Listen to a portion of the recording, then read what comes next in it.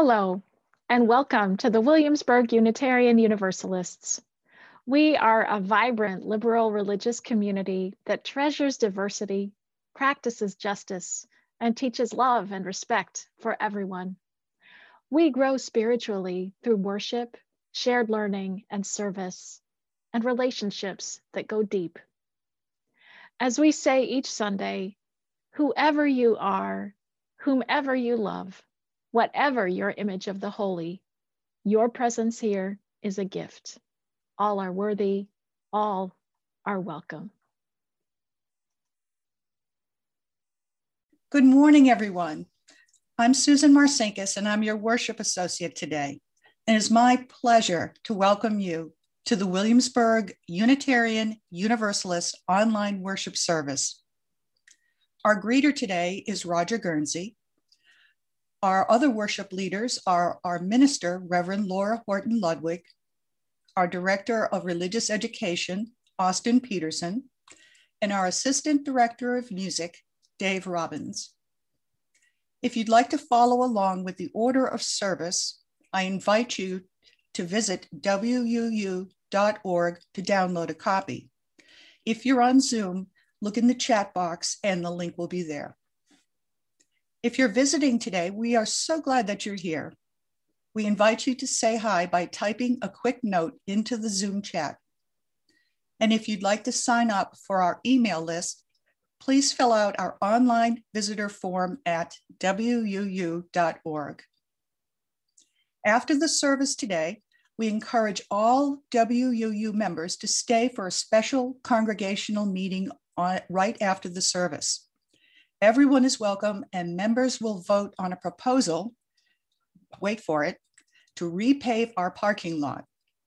Your voice is important, and we hope to see you there. Again, welcome.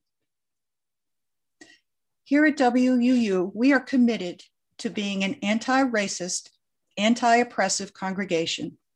We work to ensure that all people are treated with dignity, fairness, and equity.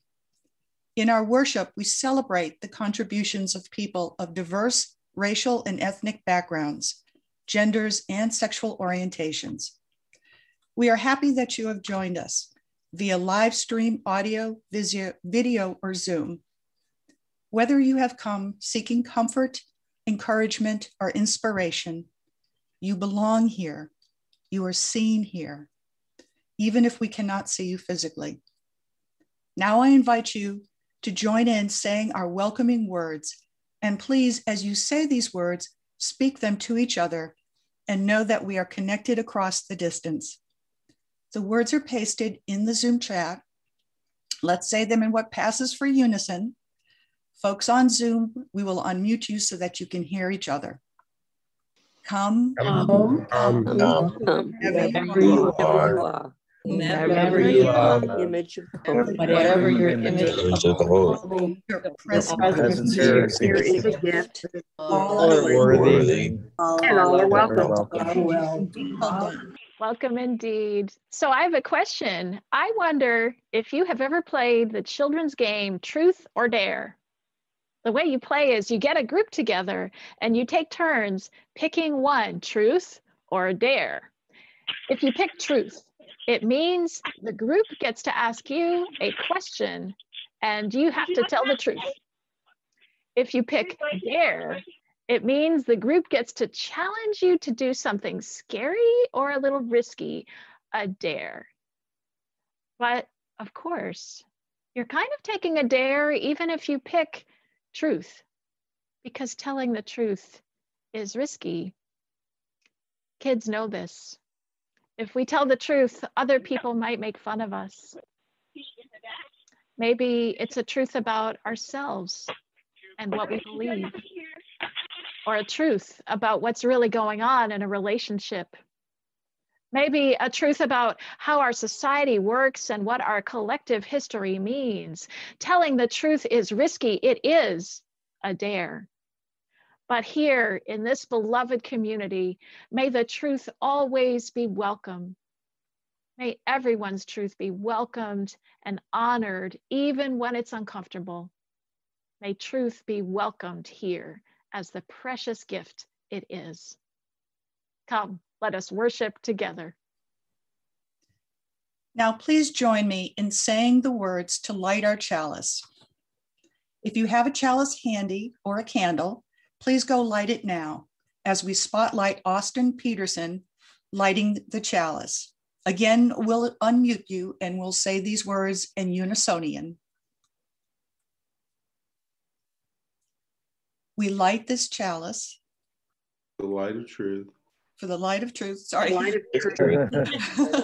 For the warmth of love, for the light of truth, for the energy of action, and for the harmony of peace. Peace in our hearts, peace in our community, and peace in our world. Good morning. I have a story for you from Hans Christian Andersen. Many, many years ago, there was an emperor who was so exceedingly fond of new clothes that he spent all his money on being well dressed. He cared nothing about reviewing his soldiers, going to the theater, or going for a ride in his carriage except to show off his new clothes. One day, 2 swindlers came into town. They let it be known that they were weavers. And they said that they could weave the most magnificent fabrics imaginable.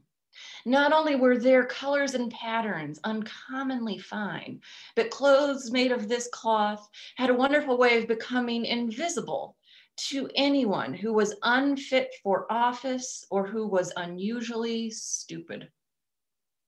And so the emperor thought, those are just the clothes for me.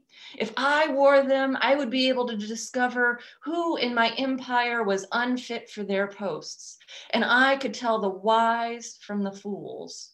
Yes, I certainly must get some of this stuff woven for me right away. And so he called to the swindlers and he gave them a large sum of money to start work at once. They set up 2 huge looms and they pretended to weave, although there was nothing on the looms. All the finest silk and the purest thread which they demanded went into their traveling bags. And they worked on their empty looms far into the night. The emperor decided that he would send his most honest minister to the weavers. When he got there, the minister thought, oh, heaven help me, I can't see anything at all.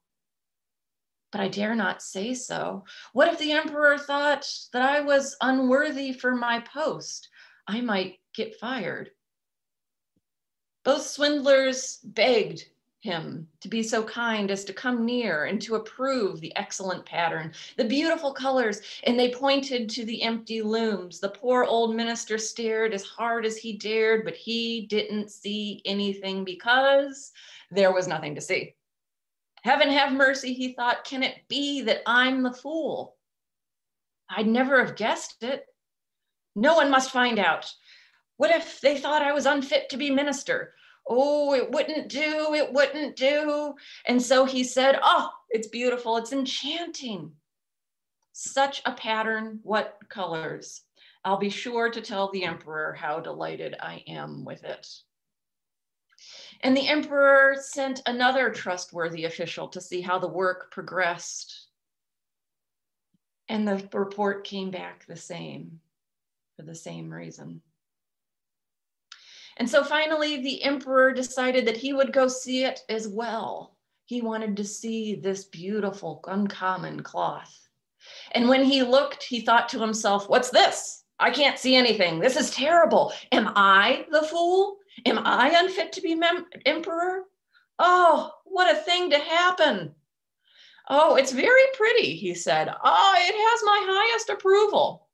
And he nodded at the empty looms, and nothing could make him say that he didn't see a thing. And so he invited his entire retinue. They came and they stared at the empty looms. No one saw more than any other, but they all joined the emperor in exclaiming, oh, it's very pretty. And they advised him to wear the clothes made of this wonderful cloth, especially for the great procession that he was about to lead. Magnificent, excellent, unsurpassed.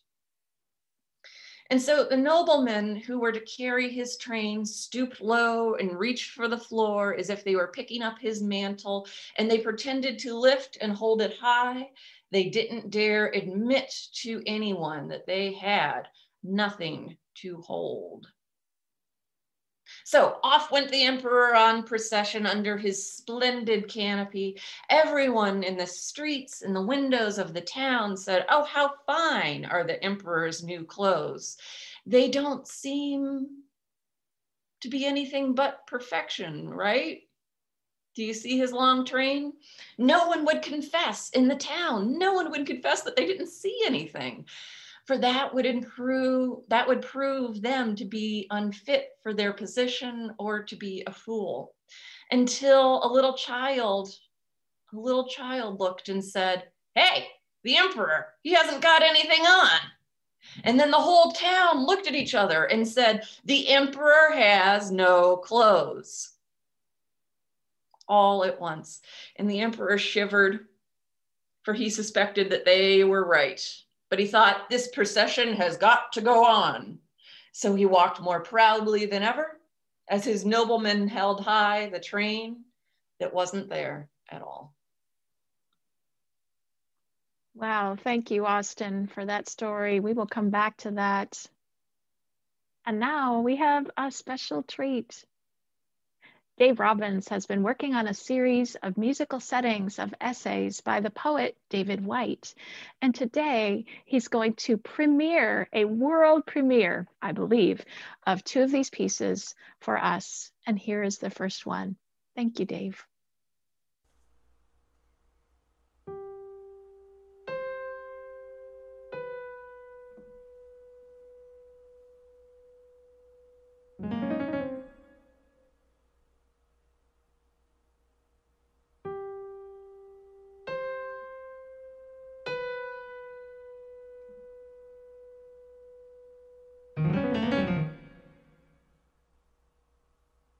Withdrawal can be the very best way of stepping forward. And done well, a beautiful freeing act of mercy. And as an art form, underestimated in this time of constant action and engagement. So much of what we are involved with, and even the highest cause, becomes involvement at the busy periphery,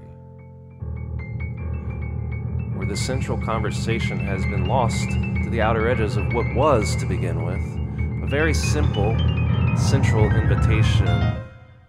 Withdrawal is often not what it looks like, a disappearance.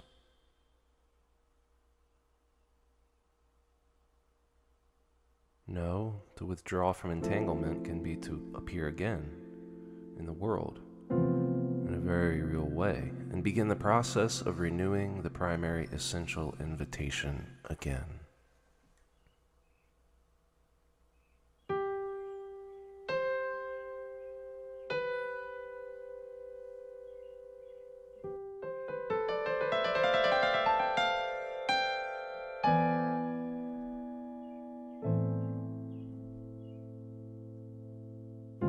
Though life does seem determined to be a beautiful and entrancing distraction, just as we ourselves are a distraction to others, testing them as we test ourselves and our mutual sincerity. Our participation in this dance of distraction also makes more real and more necessary our ability to return to essential ground, to an essential person, or an essential work.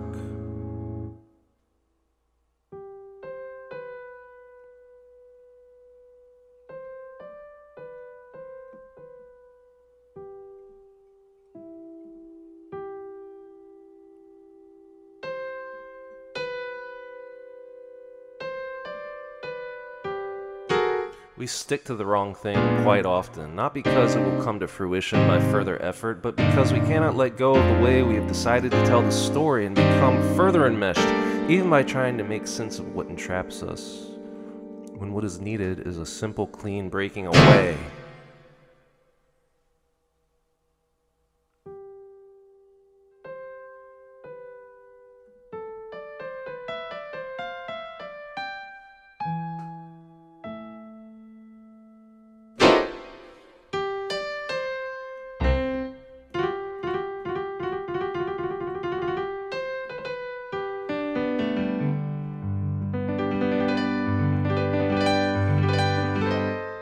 To remove ourselves entirely and absolutely, abruptly,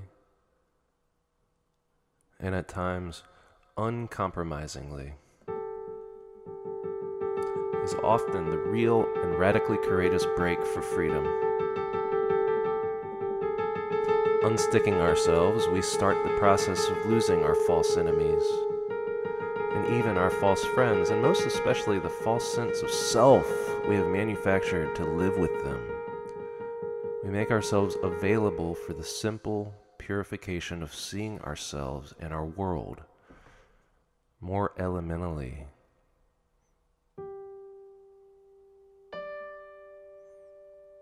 And therefore more clearly again.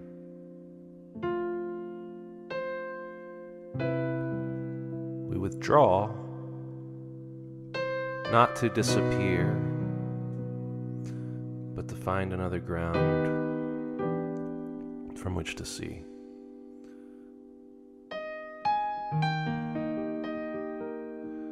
A solid ground from which to step and from which to speak again.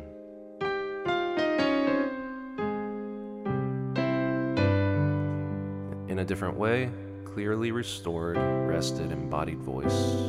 Our life as a suddenly emphatic statement, and one from which we do not wish to withdraw.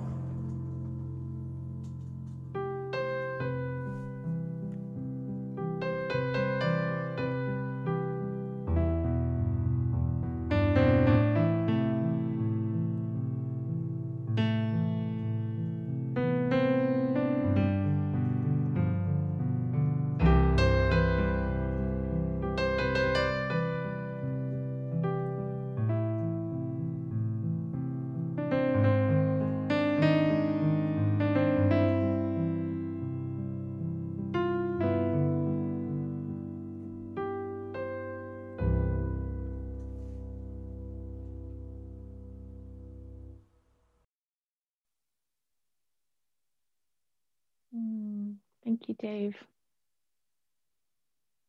And I invite you now to join in that spirit, perhaps the spirit of withdrawal, a spirit of meditation, reflection, and prayer. And I invite you to begin to settle in wherever you are and allow yourself to relax as much as you wish. You might close your eyes if you want and begin to notice your breathing. You don't have to change a thing, just notice. David White says, "We withdraw not to disappear, but to find another ground from which to see." So may this time of quiet withdrawal into our own heart be for us a blessing, an opportunity to sink down into the deep wells of spirit. Nothing to do, nowhere to be. May peace well up within us. And in that space of peace, may we be with the truth of our lives, gently, lovingly, kindly. Let us breathe together for a moment.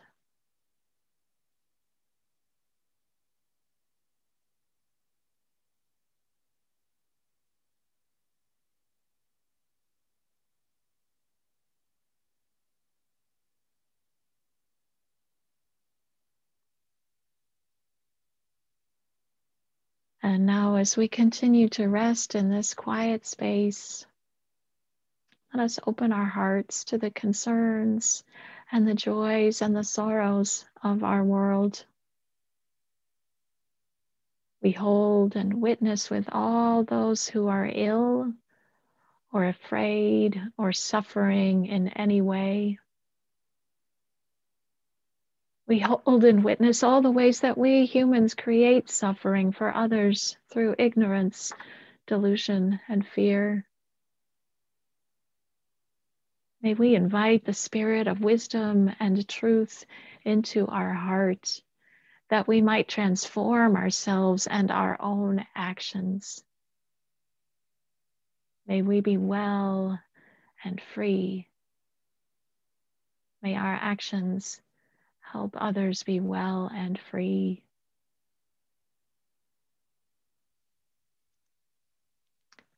And now I invite you to return to that space of deep quiet within you and call upon the holy in whatever words and images are most dear to you as we enter into a shared silence.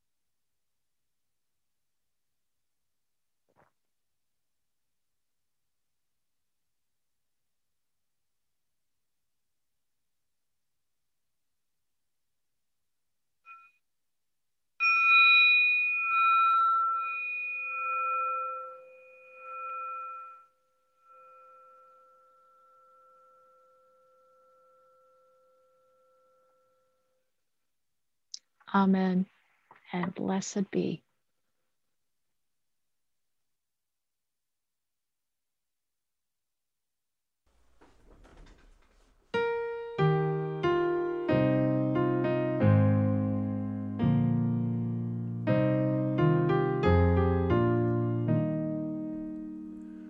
O star of truth down shining through clouds of doubt and fear, I ask beneath thy guidance my pathway may appear.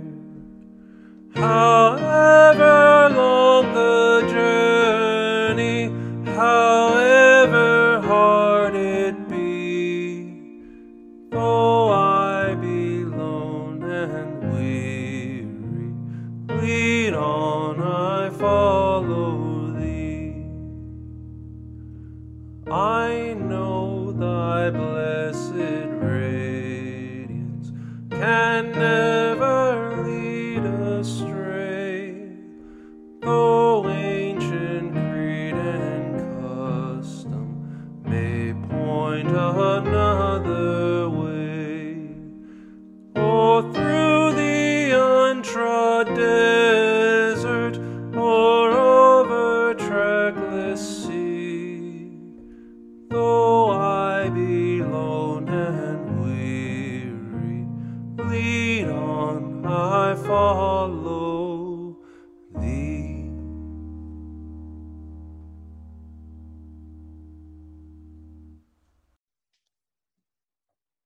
Thank you so much, Dave. Each Sunday, we make an offering from the bounty we are blessed to enjoy. We do so in a spirit of generosity and in recognition of our ongoing commitment to serve our world and share our values. If you are joining us for the first time, please feel free to give if you wish, and also know that your presence is gift enough. Today's offering goes to our general operating fund, which supports just about everything we do here.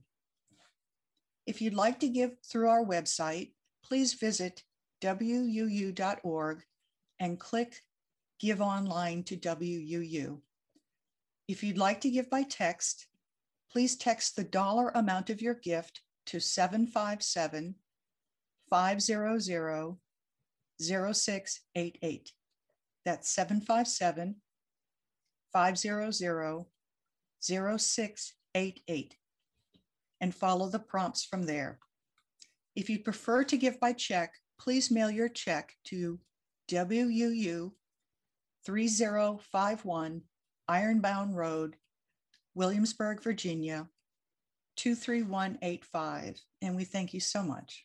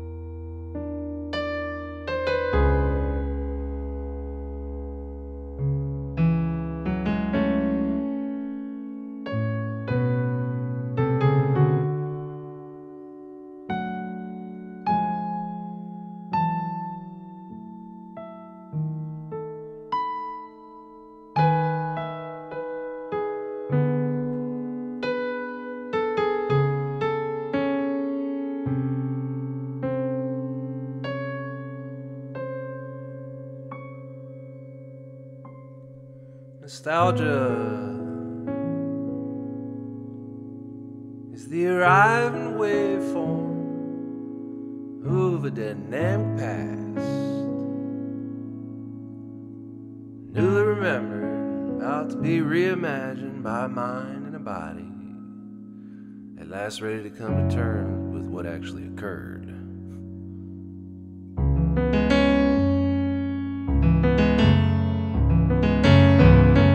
Nostalgia subverts the present by its overwhelming physical connection to a person or place, to a time in which we lived.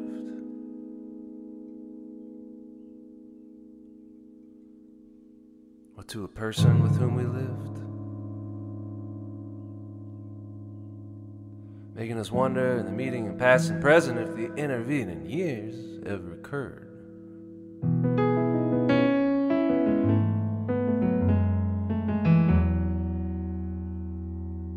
Nostalgia, nostalgia, nostalgia, nostalgia can feel like an indulgence, sickness, inundation by forces beyond us, strangely forces that have always lived within us.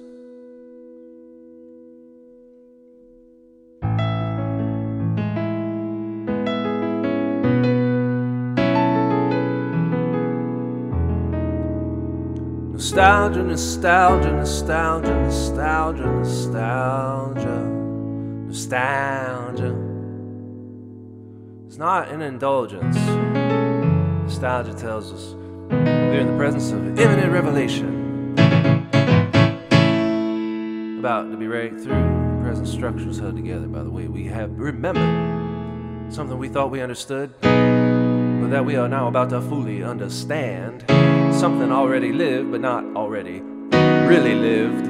Issuing not from our future, but from something already experienced.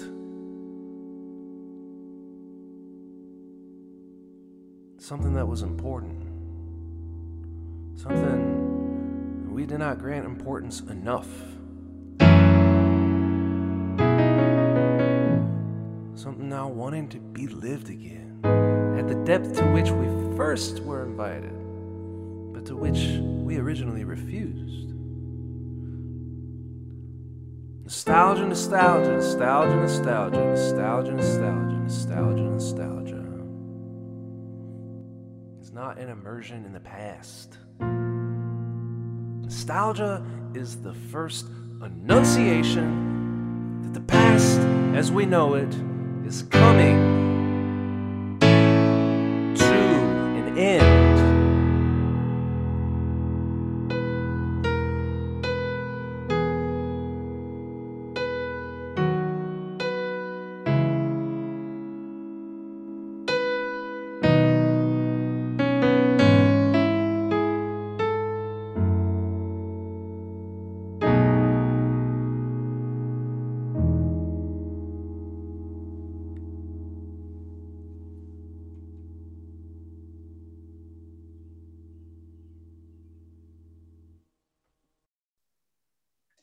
Thanks, Dave. That was amazing. I have a reading for us. It comes from Radicalizing Myself by Jabari Saeed Jones. Jabari Jones is a participant in the Radical Dharma movement, which seeks to ignite a long overdue dialogue about how the legacy of racial injustice and white supremacy plays out in society at large and Buddhist communities in particular. In a recent blog post, they say, the Akan tribe in Ghana have a word, Sankofa, symbolized by a bird with its head turned around to take an egg from its back. The Sankofa heron illustrates a Twi proverb, which translated says, "It is no sin to go back and fetch what you have forgotten." I read books on whiteness and on Black history, a history for which there is no national standard or curriculum, to better understand how I got here and imagine where I want to go. One thing I have learned is at the core of white privilege is the entitlement to amnesia and ignorance. To forget that America was founded on stolen land, stolen labor, and genocide, and that we live in a society structured by this history is to embrace an identity rooted in a false innocence and a flight from truth and healing. This is the rot at the end of the root of the nation. May we remember wounds of the past that bleed into the present so that we may heal and grow into the future together, whole and wise. The story goes, the emperor had no clothes, but the tricksters who pretend to be weavers spin instead a dangerous lie. If you don't believe in the invisible clothes that we swear up and down are really there, well then you're a fool, you are stupid, you are no good. This is a very old story. Hans Christian Andersen borrowed it from a 14th century Spanish collection of tales. It shows up in a 13th century collection from India too. People all over the world recognize that oh so human tendency to go along with a false story, a lie, because it's easier to go along than speak the truth. But doesn't it hurt to feel how precisely it maps itself onto our own political reality right now? We don't have an emperor, thank goodness. And there are no invisible navy blue suits to be seen in the halls of the Capitol. But there are plenty of false stories making the political rounds, and they are dangerous. How is it that a major political party in the United States of America is still pushing the lie that the presidential election was stolen and is now trying to force out local officials who resisted the multitude of spurious lawsuits in the days after the election?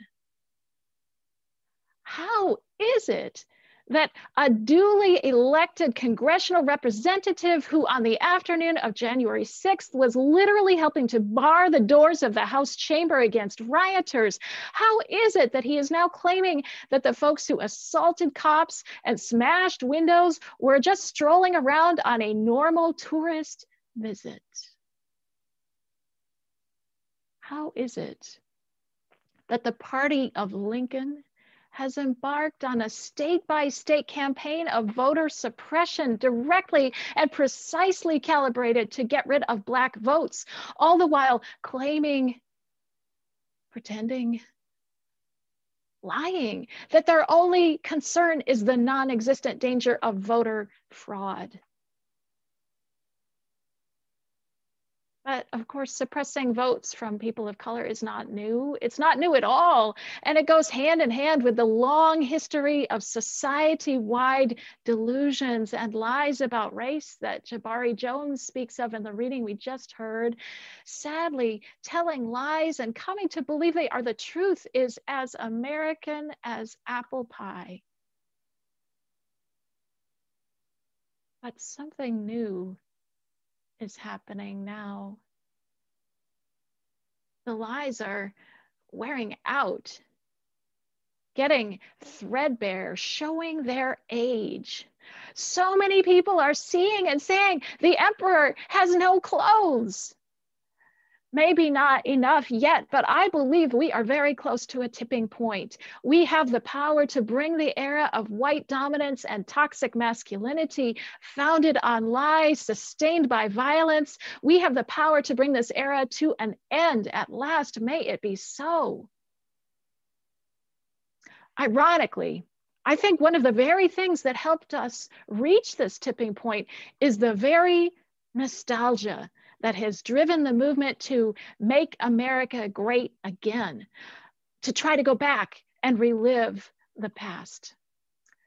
I want you to hear again the words of David Whyte on nostalgia, which we heard in Dave's musical setting a few minutes ago.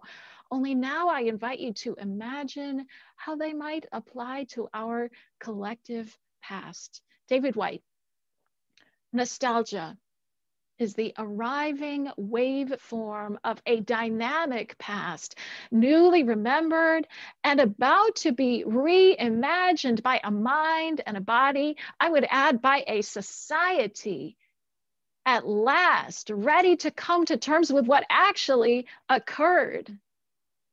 Nostalgia tells us we are in the presence of imminent revelation, about to break through, something we thought we understood, but that we are now about to fully understand. Something now wanting to be lived again at the depth to which it first invited us, but which we originally refused.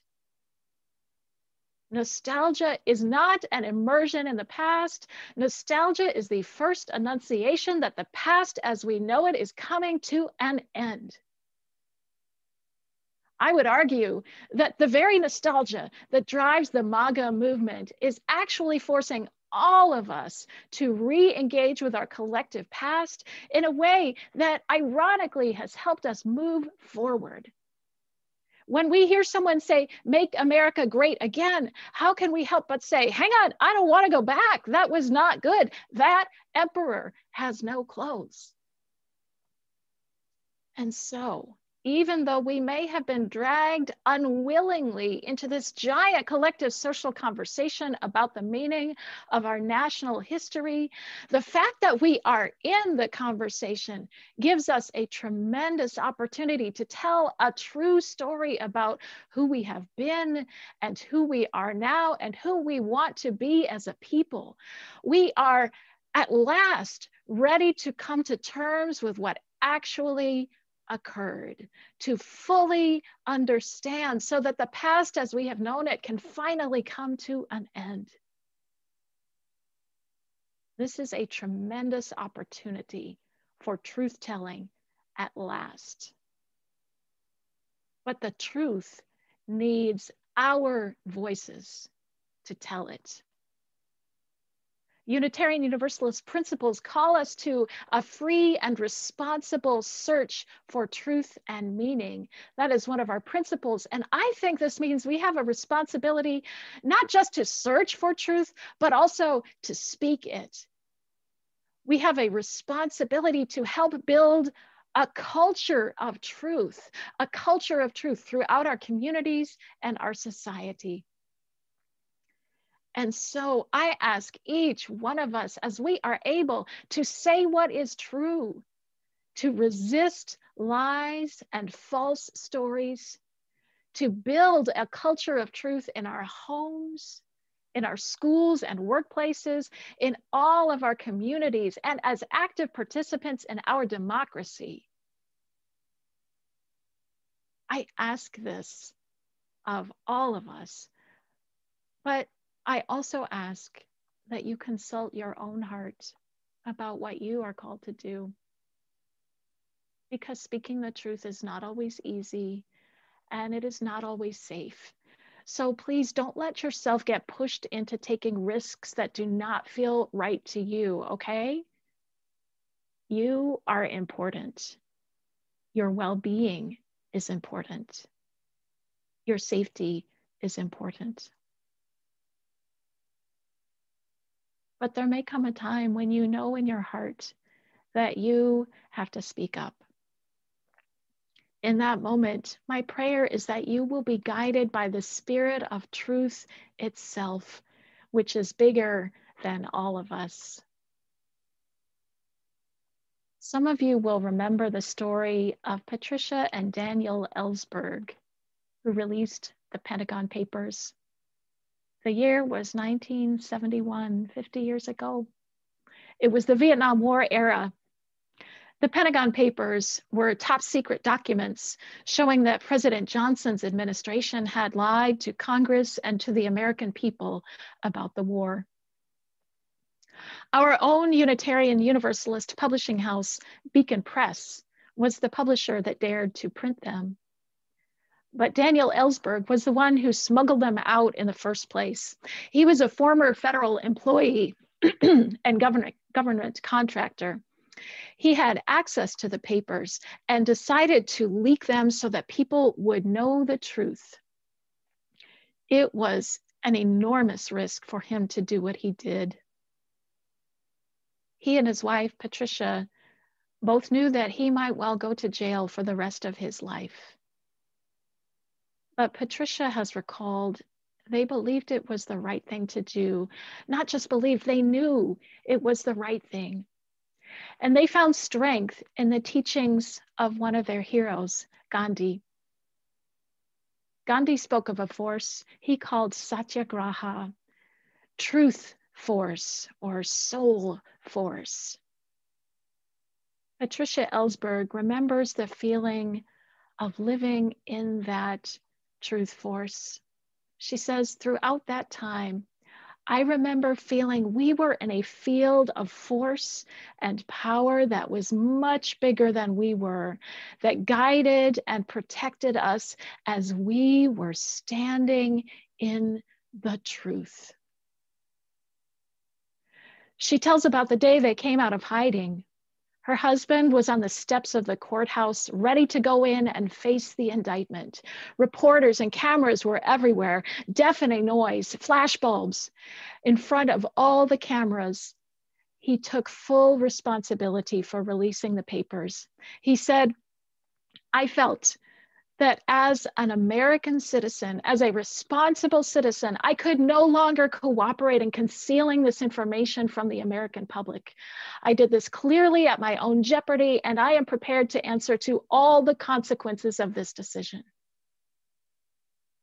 Daniel and Patricia stood there holding hands, and she said, it was as if we were in an electrical current of great power. I believe it was an experience of the truth force, the soul force. I believe this truth force is real. I believe that it is real and that it holds us and sustains us whenever we are brave enough to speak what we believe most deeply to be true, come what may. Though it cannot promise us safety, when we trust it, it will set our spirits free. And with our help, may that spirit of truth free this nation and all its people. May it be so. Amen. And blessed be. Love will guide us is hymn 131 from Singing the Living Tradition. Sing along at home. The words start with love will guide us. Love will guide us. Peace has tried us. Peace has tried us. Hope inside us. Hope inside us. Will lead the way. Will lead the way. On the road from. On the road from. Greed to giving. Greed to giving. Love will guide us. Love will guide us. Through the hard night. Through the hard night. If you cannot. If you cannot. Sing like angels. Sing like angels. If you cannot. Speak before thousands. Speak before thousands. Speak. You can give from. Thousands. Give from. Deep within you. Deep within. You can change the world. You can change the world with your love. Love will guide us. Love will guide us. Peace has tried us. Hope inside us. Will lead the way. On the road from. Free to give. Love will guide us through the hard night.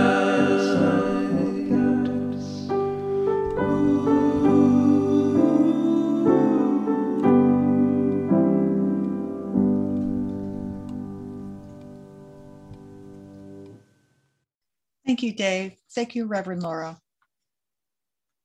Now let's say the words to extinguish the chalice, and we invite you to blow out your candle at the same time. We will paste the words in the Zoom chat, and again, we'll say them in unison. We extinguish this flame, but not the light of Light of truth, truth, the warmth of community, or the or the fire fire of of commitment. These we These carry we carry in our hearts until we are together again.